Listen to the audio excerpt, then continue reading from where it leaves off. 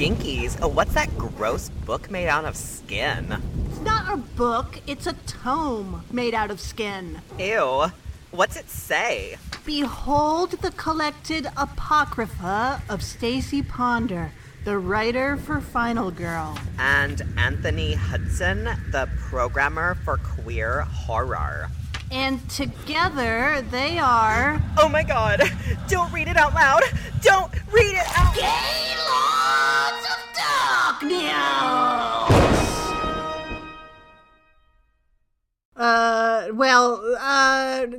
This is very exciting that we are kicking off an event today, right? Oh, this is like our Super Bowl, I guess. Yeah. It's now my Super Bowl, I know. Yeah. Here we are. After our last episode with all the questions that listeners sent us, I gave an answer about what's a bad movie that you love. And I said that I've been obsessed with Don't Go in the Woods Alone. And like an eye worm, my words traveled out of my mouth and into Anthony's ears. And Anthony was like, I need to see this movie. And I said, yeah, you do. I need to see it again, too. And then we just kept talking about it. And then finally we're like, should we just do it for the show? It was the ring virus. Yeah. It took control. We had plans to do another movie for this week, but then Don't Go in the Woods Alone just took over like a fever. Like it does. Yeah. And here we are. And then the fever continued and we were like, let's have an event. Let's only talk about these types of movies. Yeah. It's just, I don't know. My heart is full of feelings for these great value slasher movies. Great value slashers, everyone. These are they're not members of the hallowed franchises. No. They're not the first thing you think of when someone's like, hey, did you see this gnarly kill in this movie? Nope. These are like the weird girl in the lunchroom standing in the corner. Yeah. Who I look at and I'm like, I need to know her. Right. I just really... They are a certain flavor of slasher movie. It's like a very distinctive subgenre of a subgenre. And I really have a lot of love for them.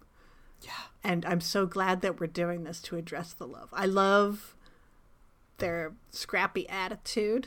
Mm-hmm. That, someone watched one of those franchise movies and said to themselves, I could do that. They can't, but they did. You know what I mean? Usually with their relatives and their friends. Yes, that's the thing. That's another hallmark of... What are some hallmarks of these movies? Scrappy attitude. Terrible I can make acting. a movie. Terrible acting, or the glass half full way to say that is anybody can be an actor. Anybody could be an actor. They are liberated from the expectations of acting. That's right. Anyone can be an actor. These movies are just full of crazy characters. Brilliant kills. That may or may not be good or well filmed. They're not good, but a lot of times they go all out with the gore. They're very liberal with the blood. Mm-hmm. Which sometimes might just actually be ketchup or paint. Yeah. Yeah. But they throw it around liberally. I love that. I love that they indulge crazy ideas. Absolutely bonkers ideas that just build upon disconnected thread and disconnected thread. Yeah. They completely disregard the laws of filmmaking. And physics. They just play by their own rules, do whatever they want, and they're a fucking delight. Even if sometimes, honestly, it's also torture. Yes. They're basically Gaylords as a film. That's true. And I love them. I really love them. These are, we were just talking before we started recording, these are the slashers that I'm just beginning to watch a lot of them. And there's some that I've already seen and already have loved for a long time, but there's a lot that I'm still discovering. And it's almost like every time I watch them, I'm like, how have I never seen this? Because nothing sparks joy like these. Right. Yeah, they're a good time. And I do like that, like, I made a list of these movies to, like, give us ideas for this next coming month or whatever. And I loved how many times you said, I haven't seen that one. I haven't seen that because I'm like, ooh, you've got a treat waiting for you. And the ones I have seen, I'm like, I love that movie. Yeah. So I'm really excited about this coming month. I can't wait. Starting in the middle of the month. Coming month / potentially coming for as long remainder as of the series. Right. Yeah. Yeah. Because there's a lot of them too. Like we have to really edit down this list because there's a lot of awesome movies on this list. It could take us through the next 6 months of this show. It could and it should. Listeners, it should. As this next series of Gaylord's programming is revealed to you over the next couple of weeks, if you haven't seen them, these are disregard any other movie you haven't seen on our list. These are the ones you need to see because you're going to have the best time. Yeah. You're going to have the best time. Yeah. I know that with this week's film, I had never seen it, like you mentioned. I had only heard you talk about it time and again, and most recently on the latest episode. There was me before, and there's me now. I am changed. I have a whole new outlook on life. It'll do that to you. Don't go in the woods. Parentheses ... alone ! ! End parentheses. Is maybe the greatest movie I've ever seen in my life. Like I have to amend my last. I have to add to my last week's answer for a favorite bad movie, and now I have to mirror you with Don't Go in the Woods Alone. Yeah, I have never been inspired like I was watching this movie. It's amazing. It's so good. It's so good. I mean, right from the first shot, which is like, out of a helicopter, this beautiful landscape. We're in the Rocky Mountains, panning over it, and the very first shot of the film is so bad. It's the most shaky. It is like the cameraman is sitting on a fucking jackhammer. A drunk cameraman with Parkinson's is riding a jackhammer while shooting this shot, and they were like, good enough, let's put Katharine it in. Hepburn on a helicopter in full turbulence is shooting this film. Yeah. It's amazing. Yeah. It's incredible that they bothered to keep it in, but they were like, fuck it. They spent money I could say that about that helicopter. I could honestly say that about the entire movie. Like, it's incredible they kept that in. Yes. The whole thing is just spectacular. Spectacular. I mean, all it is, it's like I know that we've talked about movies where it's like there isn't much of a plot. How do you but this one It's like, well, this one, I can do the synopsis for this one easy. Yes. People go in the woods, they get killed. Yes! People go in the woods and they die. That's it. That's it. The title tells us, don't go in the woods. Right. And nobody heeded that advice in this film. They Nobody all went heeded in the that. woods. And they all died. All 30 of them. This has the largest cast of... This is bigger than, like, the entire Lord of the Rings trilogy in terms of cast numbers. Including all the CGI orcs. Yeah. Everyone. The cast of Don't Go in the Woods is huge. It is like a bus full of the village people. You know how the village people were like, here's the biker, here's the Indian, here's the construction worker. That's Don't Go in the Woods Alone. Yes, it is. Here's the lady artist. Here's the baby. Here's the lady artist. Here's roller skates. Here's roller skates. Here's wheelchair. Here's woman with camera. Here's man with camera. Here's Dale! Yeah! Yeah. They go into the woods. They're doing their thing, whatever it may be, rolling themselves up a mountain in a wheelchair, let's say. Plein air painting of a building. Plein air of a building. Which is nowhere in the forest. Taking picture of a train. Okay, there's no train. That's fine. We heard a train whistle, so it must actually be there. They're doing whatever they came to the woods to do. A branch will shake. The person goes, huh? The branch will shake some more. And then they fall down and they're dead. Yeah, or their arm flies off. Yeah. And that's it. That's basically the movie. It's so good. It is the best. I cannot stress this enough. This is the best movie I've ever seen. Yeah. The entire all this dialogue is dubbed. Because obviously they couldn't get decent sound. They could barely get picture that works. Never mind as sound. they were filming on like a hillside next to a town, like a foresty hillside. Yeah. So all the dialogue is dubbed, and as I mentioned in our last episode, it's not just that these people are bad actors. They're so bad that it sounds not even like they can't speak English, but they've just never spoken aloud.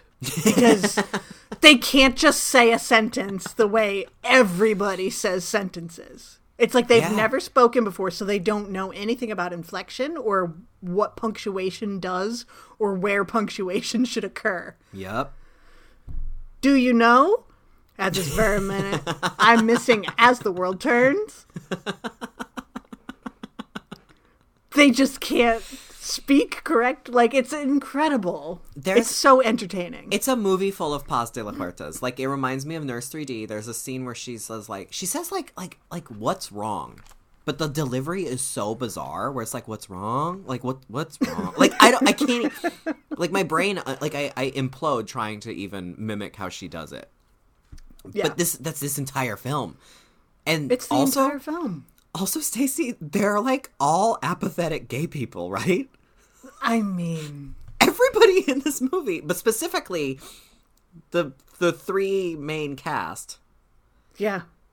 Because the whole movie, like, as the movie started, I was like, I turned to Jason, because he's seen this a million times. Maddie and I were just transfixed, because we had no idea what was happening. Jason's seen it a million times, and I was like, so at any point, is there a story or, like, characters? Because the first, like, 20 minutes is just randos walking in and getting killed, or, like, the first scene, you see that woman scream, run, scream, and then she just falls in the water, and suddenly there's blood everywhere in the water. You don't see why.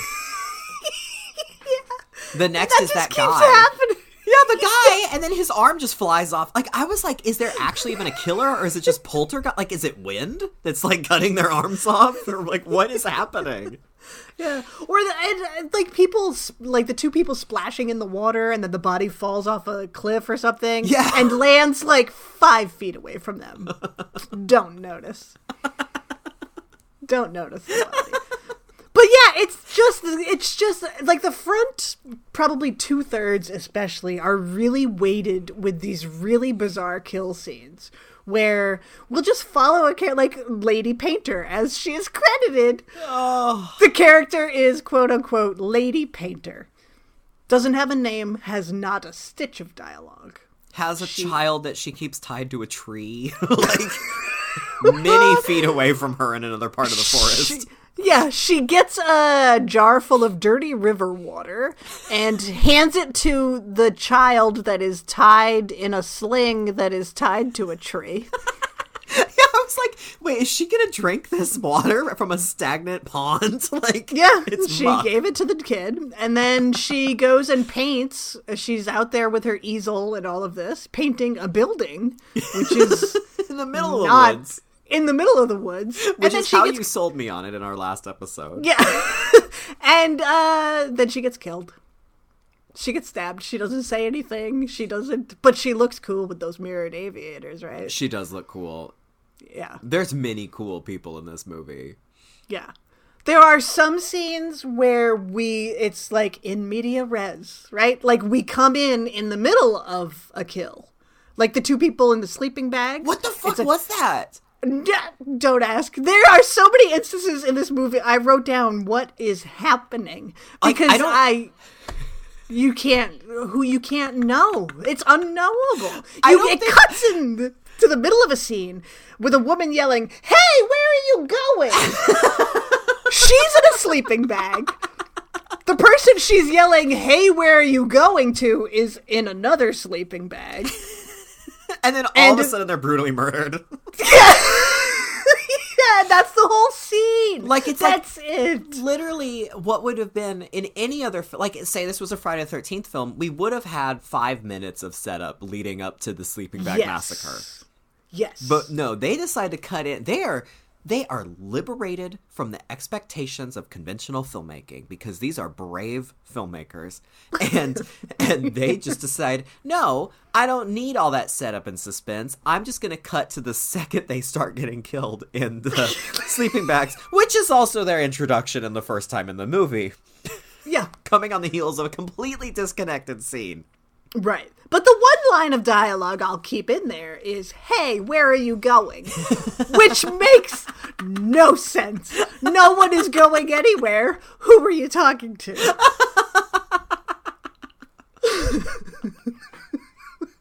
Yeah, even the worst Friday the 13th film, right? Like, yes. by part 8... Friday the 13th, did ditch character names. Like, some people, there's a boxer who gets killed at the gym. He's just known as Boxer, you know? And all, they started to do away with it, but even so, they attempted some kind of tension and suspense. Narrative structure of some narrative. kind. Yeah, some kind of narrative structure, something. Don't go in the woods alone. Just throws that all. Those rules do not apply. Because it's above it. It's above it. It doesn't need your fucking constraints, okay? Why would you, introduce these characters who are just going to get killed? Why spend time on that when you can spend a good 30 seconds watching a sheriff's deputy play pinball? Who may or may not also be a porn star. What? Yeah. What was happening? I was like, what's up with the hot deputy who's also gay? Yeah, the very hot, very gay deputy. Yeah. Maddie was like, oh, he would have been very popular back then. Yeah. Yeah, the line of dialogue where our introduction to him, where people have apparently reported these hikers missing, which is interesting because somebody must know their names. It can't just be my lady friend, who was my lady sleeping bag friend. Yeah. She must have a name. But anyway, someone's reporting people missing, and they think it's bears. And then this sheriff's deputy says, "If any of my bears come into town, then you can arrest them." Which, what does that even mean? What does that mean if it's not a gay thing? Well, and he says that, and then the next person to enter is that guy. You only see him once, who's like, yeah. I don't know if he's the goth sheriff or what, but he shows up and he's in black leather. He has pimp rings on, and he has an insane perm. And he's and an ammo chain wrapped around his black leather, and he's goofing around with the deputy. I'm like, what porno did they just come from? Yeah. They must have been filming one concurrently or something. And then the gay deputy who just says the thing about any of my bears, then he walks into the sheriff's office and says, "I heard you were busy." And porn guitar starts playing. I love this movie. Yeah. It is just, it plays by its own rules so much that I don't even know if you can call it a movie, Yeah. It is, I guess. But it's a little padded feeling in the last 20 or so minutes when it's when the murders are happening that it's fun. Yeah, once they actually, I think in the last 20 minutes they try to put a point A to B linear story. Right. And that's where it loses its grip. It does lose its grip. Just slightly though. It was still fun. Yeah, you still have the wheelchair hiker gets decapitated. What is the time span of this movie? Because I don't know if you noticed this, but the characters sleep quite often. Yes. There's lots of overnight sleeping bag scenes. There's lots of moments where someone is running through the woods, it's daytime, and then all of a sudden they're dead and being murdered at nighttime, and then it cuts back to the rest of their body falling over at daytime again. Yes, a car gets pushed over a cliff, and like it gets pushed over at night and lands during the day. It's a very, very big cliff. Or do you mean the Farrah Fawcett van? The van, I'm sorry. It was a VW van. With like a sequin, oh my God, like Farrah Fawcett mural, like of the famous poster of her on the roof inside. Oh my God. Amazing! It's so amazing. It's like they're dying in the daytime and then cut to the van tumbling down the hill at night. And same thing with the wheelchair guy. Yeah. He gets killed, and then as he falls, they push the wheelchair down the hill, but at night, and you can't even see the wheelchair roll down the hill. But I'm like, how many nights and days elapse? Because they introduced the man in the wheelchair, and he's doing that forever. Yeah, they cut back to him a lot, struggling to roll up that hill. And I was like, he's been trying to roll up that hill for 3 days now? Like, what is happening? Or right at the beginning, the woman roller skating down the mountain. Okay. I know this movie has many plot holes, we'll call them. They're not even plot holes, just unreturned to threads. What happened to roller skates? She was just there. This literally just a scene where a woman roller skates down a gravel trail into the forest. You think you're going to get to know this character, or you think you're at least going to have like a funny roller skate chase scene in the forest, right? You'd think. You never see her again. No. Like, we just, in a movie where everybody else, she's the only one that was allowed to go into the woods. That's true. Everybody else went in the woods and they all died. That's the secret. You gotta have roller skates, but not a wheelchair. I also like that we can infer that she must have rolled up the hill at some point. Unless she was airdropped at the top with her skates on. Yes! Yeah, it's a competitive sport. It's a competitive sport. But we never cut back to her going, ugh! Nope. Trying to get back up the hill. Yeah. Like the 3 days worth of wheelchair man that we see. Yeah. Going, ugh! Time has no meaning. People sleep a lot. People take naps in this movie. Yes. You know, it's just, it does whatever it wants. Which is very true to life in that way. Life doesn't make sense. It's absurd. It's a litany of weird characters you meet here and there. They all die, and then you sleep a lot here and there. Right. Yeah. So we have 3, well, I don't know who they are. Are they supposed to be friends? We don't really know. You know nothing. It could be argued that they're 2 couples, but they're not. Right. Ostensibly, they're all straight. But they're all homosexuals. Yeah.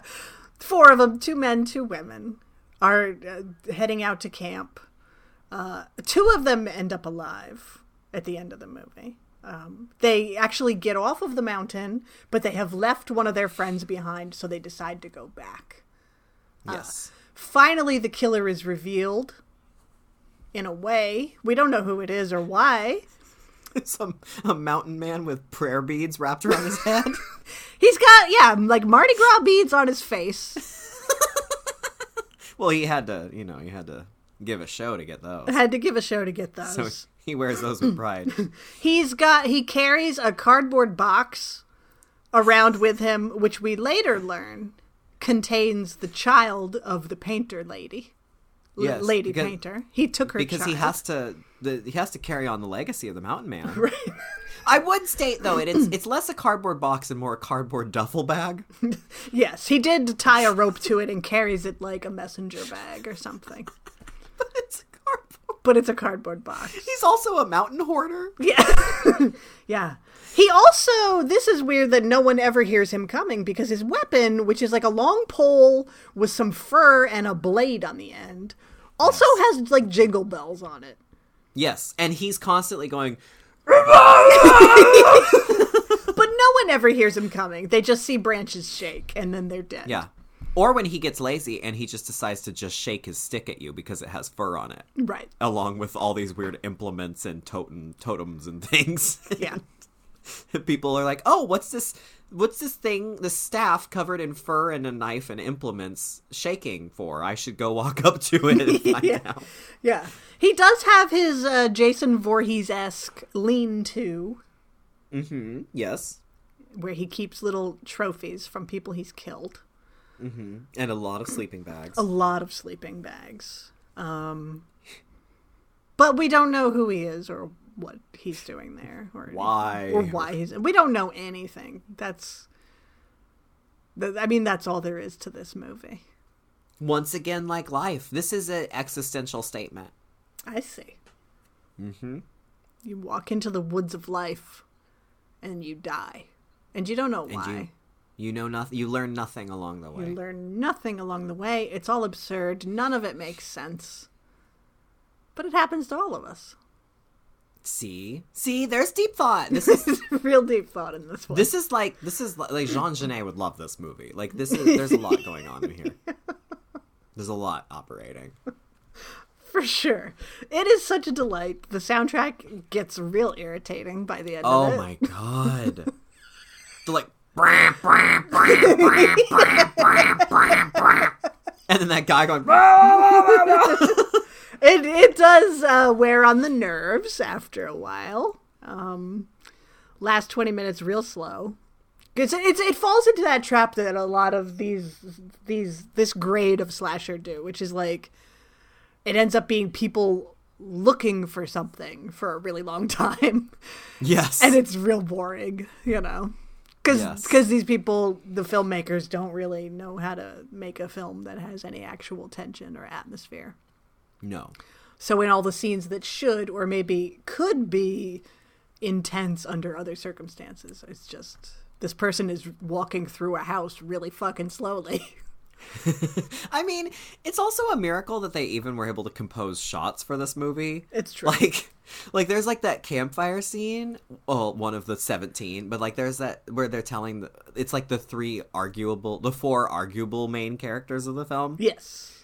And they're telling the guide, Greg, is telling the scary story, and you just see that weird shot where you just see the three of them at the bottom of the frame listening in sleeping bags. Yeah. And then the audio is super weird because I went and read later that like as the guy's telling the scary story, it seems like he's having pages of the script handed to him as they get written because there's all these weird pauses, and it turns out that his audio was like totally fucked, that they just stitched together audio. Like it's like Carrie Fisher in the new Star Wars, like they just stitched together what they had and turned that into the scary story. And then they don't even have like close-up shots of the people, so they just overscan the same shot to get these super grainy close-ups of them in their sleeping bags. Yeah. And they don't show him at all because I guess the footage of him was unusable. So. Yeah, it's just like out of the scene. So it's imagine so a scene where it's someone is telling a story and the camera just lingers on the reaction shots. Yeah, and then just does extreme overscan zooms on them when you need more of a close-up. Instead of what's typical where it's like, oh, maybe we'll get a panning shot, or maybe the camera will go in the round, or maybe... Maybe we'll see the person telling the story at all. Yeah, maybe we see them in their underlit face. Yeah. Yeah. No. Or maybe we just hear bits of their dialogue chopped together haphazardly off camera.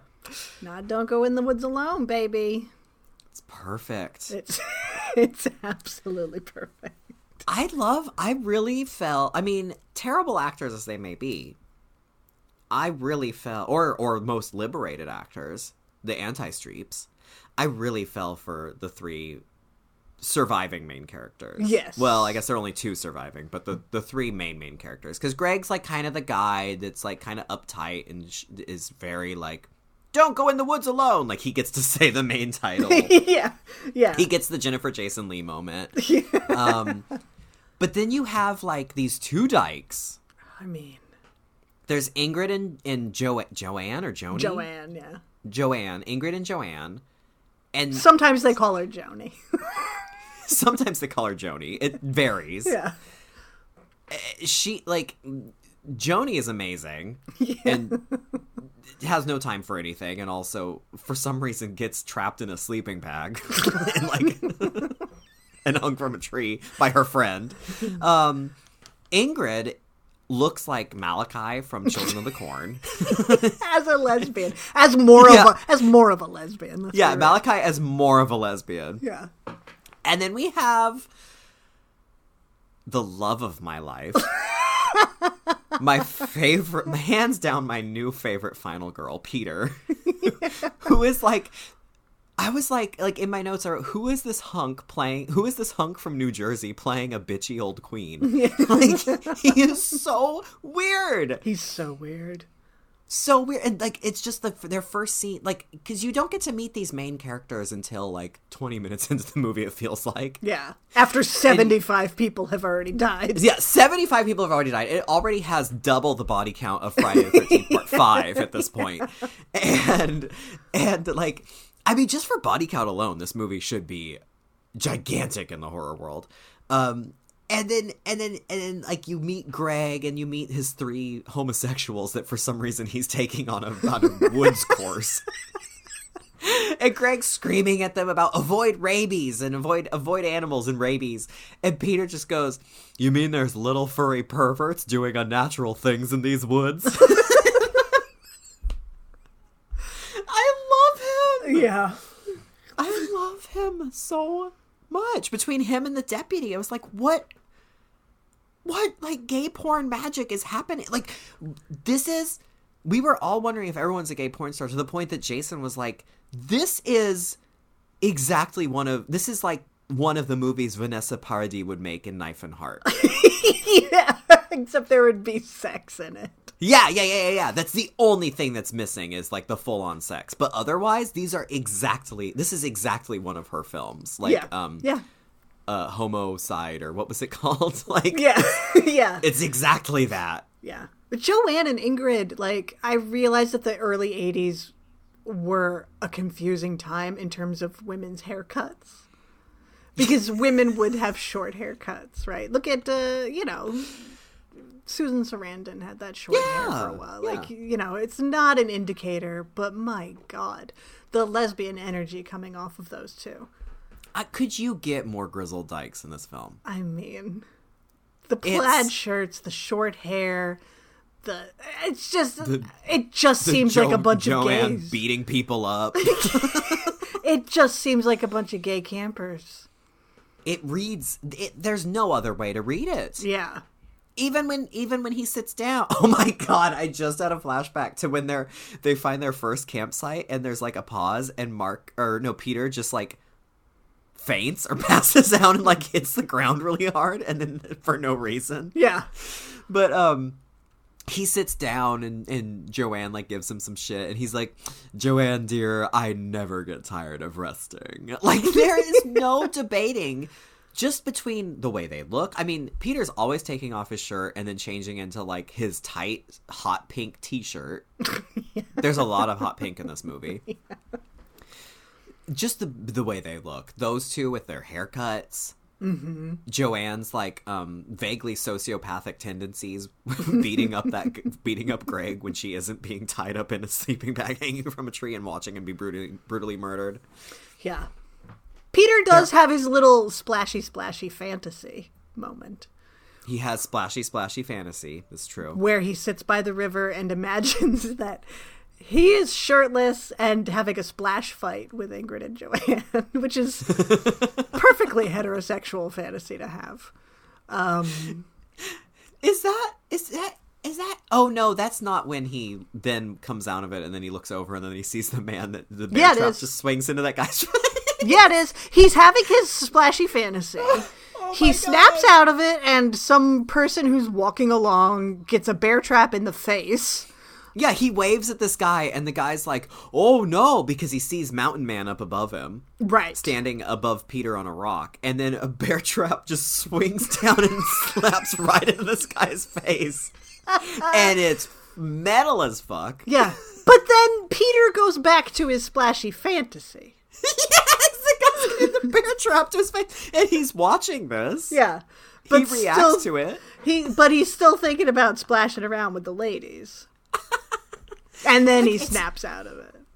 Like, is it an attempt at compulsory heterosexuality, or is it just is that just he just would want to have fun with his friends and splash them? Right. Because like even when he's reunited with Ingrid, because spoiler alert, they live and they kill the Mountain Man together, and it's a joy watching them just hack this guy up. Yeah. Like, they just, he's shirtless and they just hold each other and then keep like almost kissing, but like they just touch the sides of their faces on each other. Yeah. Yeah. Or like when Greg and Joanne split up and he's gonna show her how to like leave a trap or something. Right. Like it seems like that would be okay. Now the couples have split up, so now one is gonna go have sex. Like, yeah, that because would the be... way she says it is like, he's gonna go show me some survival tips. We'll be back. And that's always the kind of cue that a couple gives in a slasher movie, that they're gonna go have sex. You know what I mean? Yeah. We'll be back in 20 minutes. Yeah, and that's when I was like, oh, here we go, compulsory heterosexuality. I thought they were just going to be gay all the way through. But then nothing comes of that. But then, like, Instead, she beats him up. Yeah, she beats him up. He ties her into a sleeping bag. It's so gay. It's so gay. Like the only, and for a slasher in 1981, for this time. Right. It actually is very ahead of its time for 1981 also. Yes. Thinking of that. But like, for that era where it's like, there's gonna be sex, there's like none in this movie. There's none in this movie. Except like arguably maybe we see the after of the sex with the Farrah Fawcett van people. Yes. With like... with just, like, it's clearly a van they found at the junkyard, right? Like, it's got "just married" is spray painted on the side, but the spray paint is so faded that it's barely there. Like, they definitely got it just so they could push it down that hill for that shot in the darkness of nighttime. Yeah. Yeah, absolutely. Like, right. They could have sex, but then they don't, and they just... Yeah. You just see the woman who kind of looks like the McPoyle sister in Always Sunny, that's always sticking her tongue out and drinks milk. Like, you just see her, like, kind of have a reaction, and then all of a sudden they both are just die. Yeah. It's amazing. Yeah. It's an incredible film. Like, if this review, if we could even call it that, sounds scattered. I mean, it makes more sense than the movie. It really, like, we have done our best to parse out the threads. Yeah. So many times you will ask yourself, what is happening? You have to just let it go. You have to let go all of your, preconceived notions about narrative and what a movie should be and what a story should be. You have to just and let that all go. Space. Time and space and rationality. You just have to let it all go and let it happen. That's all you can do. Let this movie happen. You do. You just have to just let it wash right over you. Yeah. Like Julianne Moore laying in that bed in the hours in the hotel room. You just let that room fill up with water. Just ride on it. Yeah. That's all you can do. And it'll probably be enjoyable. I love this movie. Yeah. Right? I love this movie. What is that? What is that music at the end? In the end credits? When he's like, it's almost like, it's like that. It's the Teddy Bear's Picnic. Yeah. That's what it is, huh? Yeah. It's to the tune of the Teddy Bear's Picnic, the end credits song, while the 7,000 cast members are listed. Somebody has written a Don't Go Into the Woods parody of the Teddy Bear's Picnic. If you go down to the woods today, you probably will be killed. It's so good. It's so like fitting. Soft rock country. Yeah. If you go down to the woods today. I loved it. It's the only credits song this movie could have. Oh, man. Yeah. What happened to roller skates? I really want to know. Yeah, she just rolled by. That's all she did. Lady That's all Artist didn't make it. Nope. Birdwatcher didn't make it. Nope. Sleeping Bags didn't make it. But roller skates made it? She was too fast. She was too fast. He couldn't catch her. He couldn't catch her. That's where Wheelchair made his mistake. He was going uphill. She was going down. She was going downhill. All he had to do was turn that chair around, man. That's right. He would have zipped Why right was by. he trying to go hike uphill in the forest in his wheelchair? Don't roll in the woods alone. Always bring a buddy. Always bring a roller buddy. Also, like, don't go in the woods alone, but everyone here usually has another person, with the exception of Yeah. roller skates or wheelchair or Yeah. bird watcher. Yep. So even if you go in the woods with other people, you're still going to get murdered by Mountain Man Yeah, it doesn't matter. with his prayer beads, his mala beads wrapped around his face. Oh, God. It's the best movie I've ever seen. It really is. It gets kind of brutal here and there. With Yeah, that, it's a video nasty. It was a a video very nasty. famous Video Nasty, which I have a Video Nasty series Yeah. at the movie at the screening place at the video store, and I am definitely showing this for the next one. Because I can't wait to watch however many people can fit into that room and be like, what the fuck? I thought we were going to watch Cannibal Holocaust. No, it's better. It's way better. Oh, it's so much better. Mm-hmm. God. What a joy. What a fucking joy. Yeah, the blood is so nice and red, and it really Very looks like bright paint. red. Yeah. But I guess it was like we read it was barbecue sauce mixed with red food coloring. But it really looks like acrylic paint. Yeah. There's that great the wheelchair decapitation. Uh-huh. I mean, spoiler, amazing. Yeah. Limbs The bear flying. trap. The bear Oh, trap. the arm flying off. The poor lady artist, she really did get it. Yeah. Yeah. And She had a with big her- death scene. Yeah. No yeah, that lines. was one of the more pronounced deaths. Yeah, no lines, just a baby and a pond in the painting.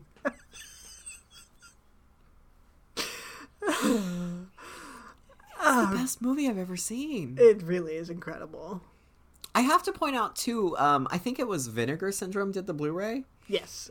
It's a gorgeous Blu-ray. It looks fantastic. I'm shocked for- at how good it looks. For a movie that does not deserve this treatment whatsoever. Yeah, it's jam-packed with bonus features. Yeah. It's a great Blu-ray. Did you watch the extras? I The cast. I watched like a lot of the interviews with the cast. Yeah, where it's like the director in like 1996 or something Yeah. with like a DV camera, and it's just him like driving up and finding the actors that were in the movie and talking to them in front of their cars. Yeah. Yeah. For like 5 seconds. It's amazing. I was shocked to see that Ingrid is now a casting director. She's a big time casting director. She cast fucking House of Wax and like Nightmare Before Christmas. And Halloween 2, the original. And Yeah, like like what the legitimate hell? movies. Kiss Kiss Bang Bang, she did like legitimate movies. Yeah. This is the only movie she was ever in. I believe the same for Joanne, who is now a big TV producer and director, like Emmy award-winning Yup. TV director. Yep. This is one of those movies that I love. That's another hallmark of the great value slasher is like 90% of the actors, it's the only movie they ever did. Yes. Yes. You know, a lady artist though is a writer for Carmen. She was a writer for Carmen Sandiego. Are you kidding me? Yeah. Oh, I knew I had deep DNA in this film. Yeah. Yeah. So even though this was like the only movie they ever did and they were all terrible in it, and I say that with Perfect. love, they all went on to huge careers. So Everybody in this movie is a success. yeah. And the movie couldn't be less of one, but Yeah. more of one. Right, exactly. It's kind of shocking, really, but Oh, yeah. I love this Blu-ray. I have to. That's actually a really nice thing about this era too that we're in right now. Where like thanks to Arrow, thanks to Vinegar Syndrome, thanks to Blue Underground, thanks to Kino Lorber, Severin. all of them. Yeah. Severin, even I mean on a larger level like Scream Factory, like we are getting such gorgeous restorations of these films that I mean there is something to be said about watching just the shitty VHS, but like you miss so much information Yes. and you really getting do. to see something.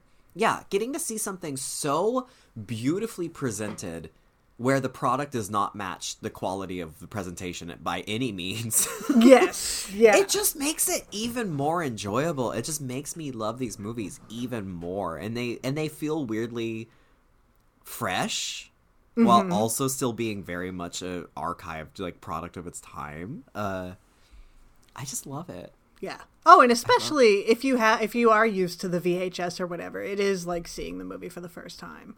Oh yeah, I mean, it's like when we saw Superstition after with that new Blu-ray, and it was like, oh, then, there's a character in that shot. Oh, okay, yeah. Oh, that's what the killer looks like. Yeah, I never do. Okay, yeah. No, it's amazing that like we're getting to a point in time where it's kind of shocking when movies don't have some kind of an upgrade.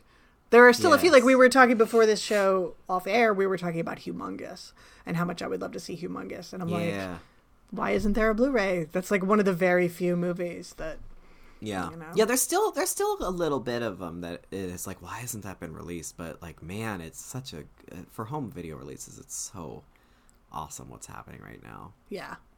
And you can tell the love that goes into sort of representing these films really comes through in those Blu-rays. Yeah, and it makes me like, it gives me like warm fuzzy feelings about the horror community too. Yeah, that like something like this movie, which is a piece of shit. Like it's perfect, but it's a piece of shit, right? It's garbage. Can get such a loving like feature-packed restoration, and fans are like, "Yay!" I'm so excited. You know what I mean? Like, yeah, and then drop because they're coming from lesser movie release houses. You're gonna spend like $35 on it at least. Right. Yeah. It's just, I don't know. Sometimes horror fans are really great. Like we love this is the one love time. An underdog. Yeah, this is the one time. But it's like sometimes we love an underdog. You know. Yeah. Yeah. It's. I mean, I'm gonna. And I told you, like, I had trouble. I thought I was going to have trouble finding this movie when we decided on it.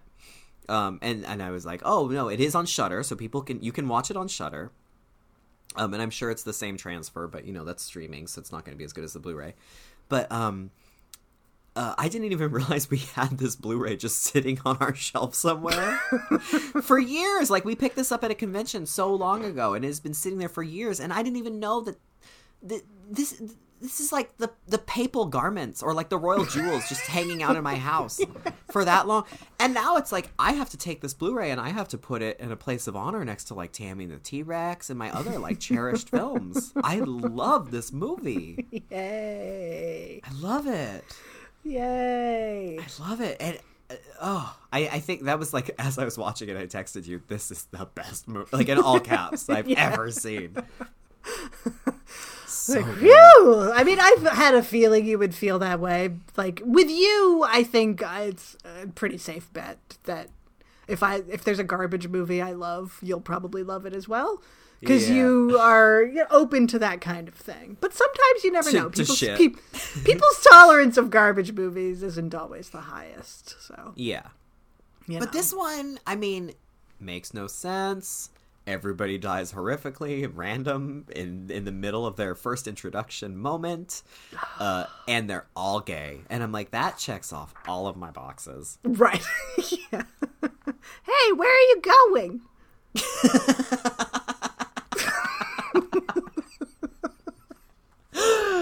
Oh! It's so good. The fact that was dubbed and they still kept it in. Right. Yeah. Couldn't even put in a... Dale! Dale! That's the best they could do when they looped it. I don't care. I love this movie. I have such a crush on this movie. I would marry it. Hey, gay marriage is legal now. Anything's possible. I know. Yeah, they used to say one man, one woman, but now it can be one they, one Blu-ray. Mm-hmm. You can marry whatever you want. It's what the hets feared, is that it would be anarchy and you could just marry anything. Want to marry a pretzel? Go for it. Well, we all know about you and that M&M. It's true. She's, she's green. What can I say? Yeah. Yeah, she is. Green. Green and perfectly round. Oh my god. I can't wait for the rest of this whole season. It's gonna, this season. Let's call it a season. It's a season. Because we have more movies to cover than are gonna be a month. I'm sure we'll get distracted and have to do one episode on like iHorror somewhere in the middle, but like, sure. This is gonna have to be the focus for a while because season of the great value slashers. Yes, and 2020. I am going into 2020 confident and feeling myself. And I don't think I could feel myself more than with starting out with "Don't Go in the Woods." I don't mean like that. I mean like Beyonce, featuring Nicki Minaj. I see. All right. Well, were they talking about masturbating? Don't ask. I don't even know what you're talking about. Don't ask me. Are those singers? No, I'm just kidding. Stacey Ponder, the paragon of contemporaneity.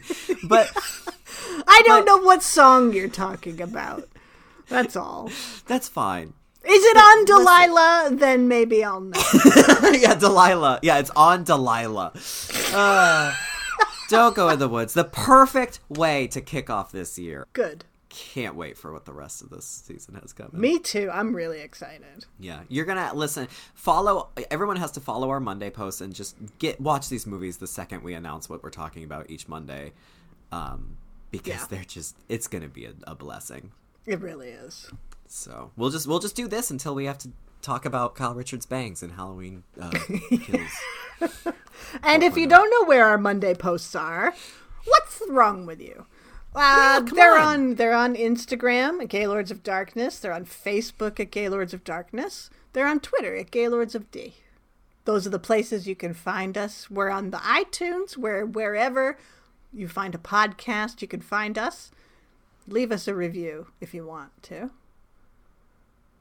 You can. All these and more. You can tell us you watched Don't Go in the Woods and you're a changed person and share your testimony about following us on this pilgrimage we're taking. Right yeah. There you go. Oh.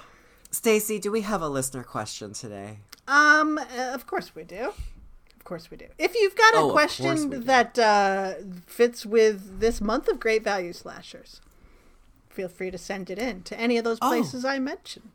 Or just any kind of question. Any kind of question, really. Yeah, but I think I would love some good slasher questions going along with this. Right. Yeah. Or terrible movies or budget great value films. Yeah. Hit us up. Hit us up. This week's question comes from Peter, who asks, there have been horror films set in historical periods where the setting has been critical, but the slasher subgenre seems to always be set in the present, leaving out nostalgia pieces set when the early slashers were set. Are there any historical slashers? If not, why not? It's a good question, Peter. We're going to get Thank you. Historiographical, anthropological on our ass. Yeah, gotta get all whatever. Or that one. This is shockingly tricky. Yeah. Because I said to myself, there's gotta be. Mm-hmm. And then I thought, are there any? Yeah, I mean, I came up with some kind of answers. Yeah, I have a few. But I think that it's not really a thing. I think it could be a thing. But they're definitely not, particularly in the slasher heyday, I think, because slashers are perhaps the tropiest of the subgenres. Especially in like the early 80s, they were so structured that it was basically just varying, the slots that you had to fill out to make a slasher. Who's your final girl? What's the inciting event? What's the holiday? What's the remote location? Yep. It's like they checked all the boxes every time. And so to transpose that to a historical setting just seemed really weird. And they were contemporary because they were aimed at the teenage audience, and they really wanted the teenagers to identify with the characters in the films. Yeah, they're for kids. They're for teens. Kids. It's like, it's bubblegum. Yeah. And so it was like they kind of had to see themselves on screen, or it had to be something they could relate to in terms of, the initiation takes place at the mall, summer camp, college, these kind of places. And I think we have... Oh, go ahead. Oh, no. I was going to say, I think we have preconceived notions about what period films or what historical films and et cetera, what they feel like and what they mean. And I think that would have been so jarring to the teenage audience that I don't know that they would work. I think it could work, but... Yeah. Yeah, it's like, but somebody's going to go in and be like, oh man, I didn't want to watch a period piece. I wanted to see people get killed at the mall. Right. Exactly. And they're very, like, slasher films are, they're also, I mean, for being kind of the backbone of horror, at least in terms of fandom, slasher films are really, really recent. Like, yes. Yeah. We've got the 80s, and then we have the late 90s, early 2000s teen slashers. Mm-hmm. And I mean, yes, there have been slashers here and there, but those are really the two core eras that they were happening.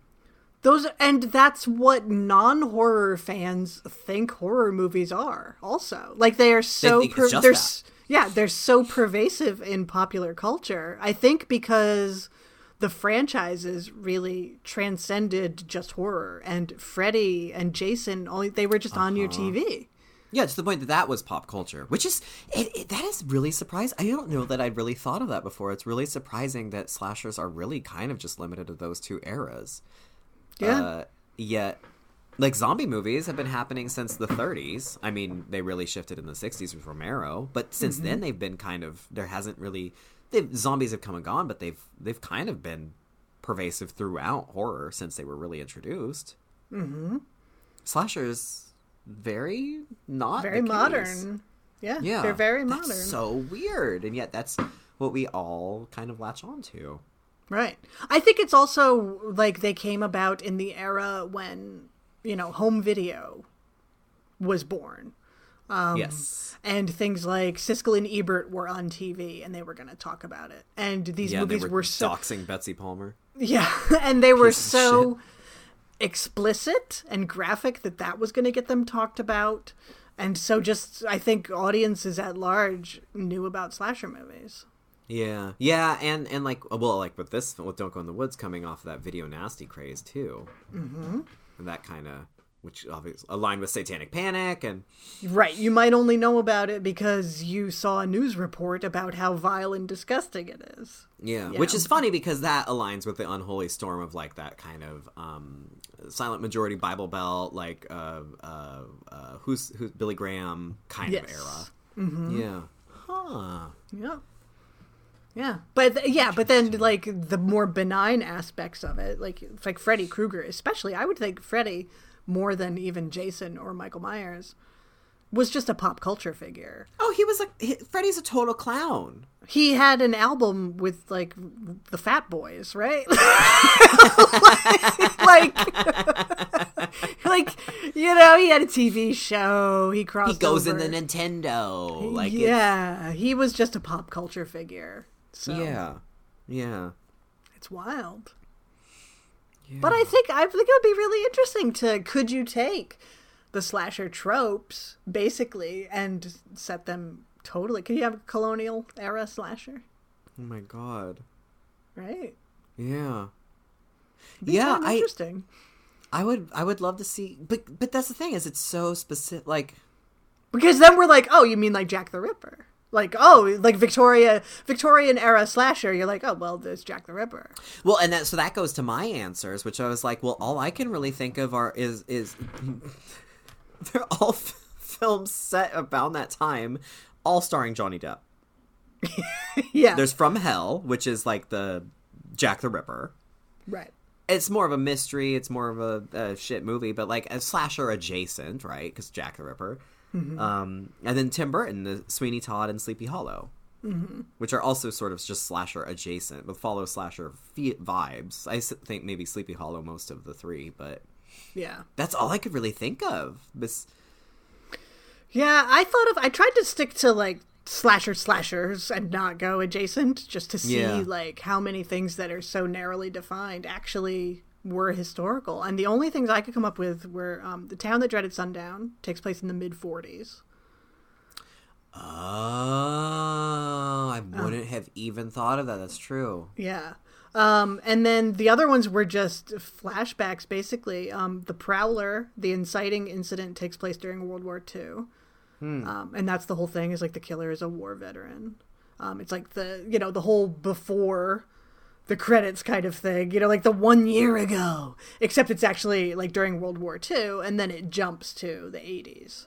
That kind of thing. And then Bad Dreams starts in the 70s. Oh, right. With the cult and everything. But then it jumps to the 80s. But those are the only things that I could think of. Blood Rage starts in the 70s and then jumps to the 80s. That's true, too. That's true, but then too. I guess but I tried to think of, like, which ones did the setting... Did it matter? You know what I mean? Like, Blood Rage, I think it's just... It came out in 81 or whatever, and so... It had to start, like Prom Night was the same way. Like it starts 10 years before, so it happens to be the 70s. Yeah. I guess. Whereas at least like Bad Dreams went with like the whole 70s cult thing. That was the whole backstory to that. Yeah. So that was very rooted in the 70s. And then The Prowler was kind of interesting that it was a war veteran as the killer. Like you don't see that kind of thing every day. I'm not a huge fan. I'm not a huge fan of The Prowler. I haven't seen it. Do you consider Prom Night 2 a slasher? I consider it slasher adjacent. Yeah, it's slasher adjacent. Because it's more... Because, I mean, the 50s vibe is so crucial to that film. With Mary Lou's backstory. Yeah, that's true. So there's that. I think of that as more supernatural, I think, because it's like a possession kind of thing. Yeah. That one's a weird one, because it's like possession, but ghost, but... almost Final Destination, but also kind of Nightmare on Elm Street, but in a slasher formula, right? And like aesthetic, yeah. While not exactly being a slasher. Yeah, slashers are very weird. They're like so strange. Sometimes they're so narrowly defined, and sometimes it's like okay, like that you could be a slasher too. Yeah. Like, I don't know, Texas Chainsaw Massacre. Yeah, is that a slasher? It feels slasher adjacent to me. Like, very close, but still adjacent. Well, it's like, I mean, Ravenous is like a Wendigo / I mean, I think, like, it's supposed to be a Wendigo, but I think it in terms of the storytelling, it feels more like a vampire movie to me. Mm-hmm. But even Ravenous almost kind of has sort of a slasher formula to it. Right. In the same way Sleepy Hollow follows a slasher formula, even if it's like a supernatural witch ghost thing going on. Well, you mentioned it. Final Destination is a slasher movie, but the killer is death. Yeah, right? It's very much a slasher movie, Which brings me to my final answer. Oh! Which is Final Destination 5. Because, Stacey, well, I'm going to spoil the ending for you. Okay. I'm so sorry. The twist at the end of Final Destination 5 is that it's a prequel to the first movie. What? Yeah. So you watch it when it came out in like 2008 or 9 or 10 or whenever the hell that happened, or 12. I have no idea when that came out. But you watch Final Destination 5 and you're thinking, I'm watching a contemporary film. And then you're like, oh no, this is actually set in 2002 or whatever. Wow! Yeah! Oh my god! A whole 10 years earlier it's set. And you think, oh, that's why her phone looked like that. And that's the only thing it changes about the movie. But you could argue that it's a historical slasher adjacent film in that respect. That's true. Yeah. I don't know. I think maybe a period piece that's a slasher movie, but that I don't know. But It'd I want them to see. I want them to still act like contemporary, yeah. Like right. They're like, oh Henry, fetch the butter, thou slut. I have no idea. I failed. Right, that's the thing. Is like the hallmarks of slasher movies, like the sex and the et cetera, et cetera. The sex, the drugs, the shitty 80s teenagers. Right, like how does that transpose? How do you have, like, the colonial mean girl when women aren't people? Like, in that era. When they're not allowed to, like, speak to the men. Yeah, but just this mean girl. And she isn't a witch or put to death. She just is the mean girl in the fort. Like, okay, this is a good question, because now we have a movie that we have What to if make. you set a slasher movie that took place in, 2020 or whatever, but it was all people who work at, like, one of those colonial recreation The reenactor villages. places? Yeah. Yeah. And for some reason they couldn't leave, but they were all in their colonial garb. And they also are not allowed to break character. Yeah. Yeah. Well, for a while they wouldn't. No, right? they wouldn't. And then there's this killer. Oh, and the killer could be like a scary, like, pilgrim or something. Mm-hmm. With, like, a John Hawthorne or mask or some shit like that. Mm-hmm. Yeah. Oh, we can't record anymore because somebody's gonna steal our idea. It's gonna be coming from Asylum or something. I know. Yeah. Yeah. But listen, Asylum, we will do this for $5.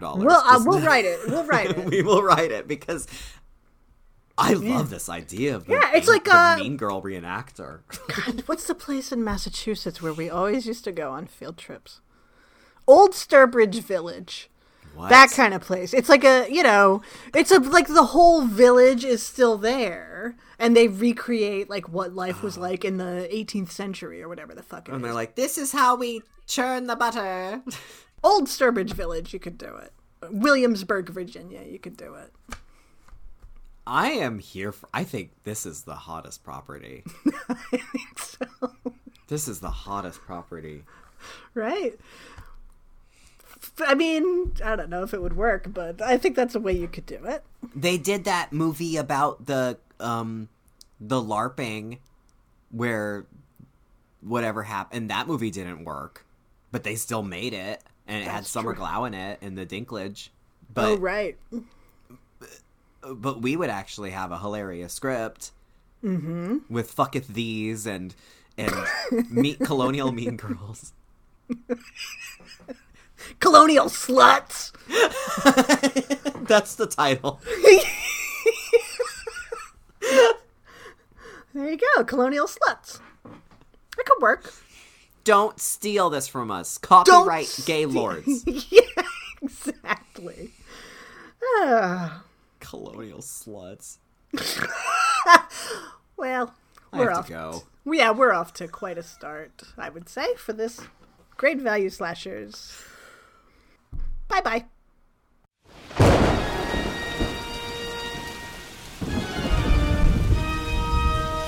Wow, for a haunted tome made out of skin, it's so loosely structured, yet informative. I know, right? Is it over? It's glowing and spinning on its own, so I'm gonna guess yes? Oh my god! Oh my god! Tune in next time for more Gaylords of Darkness.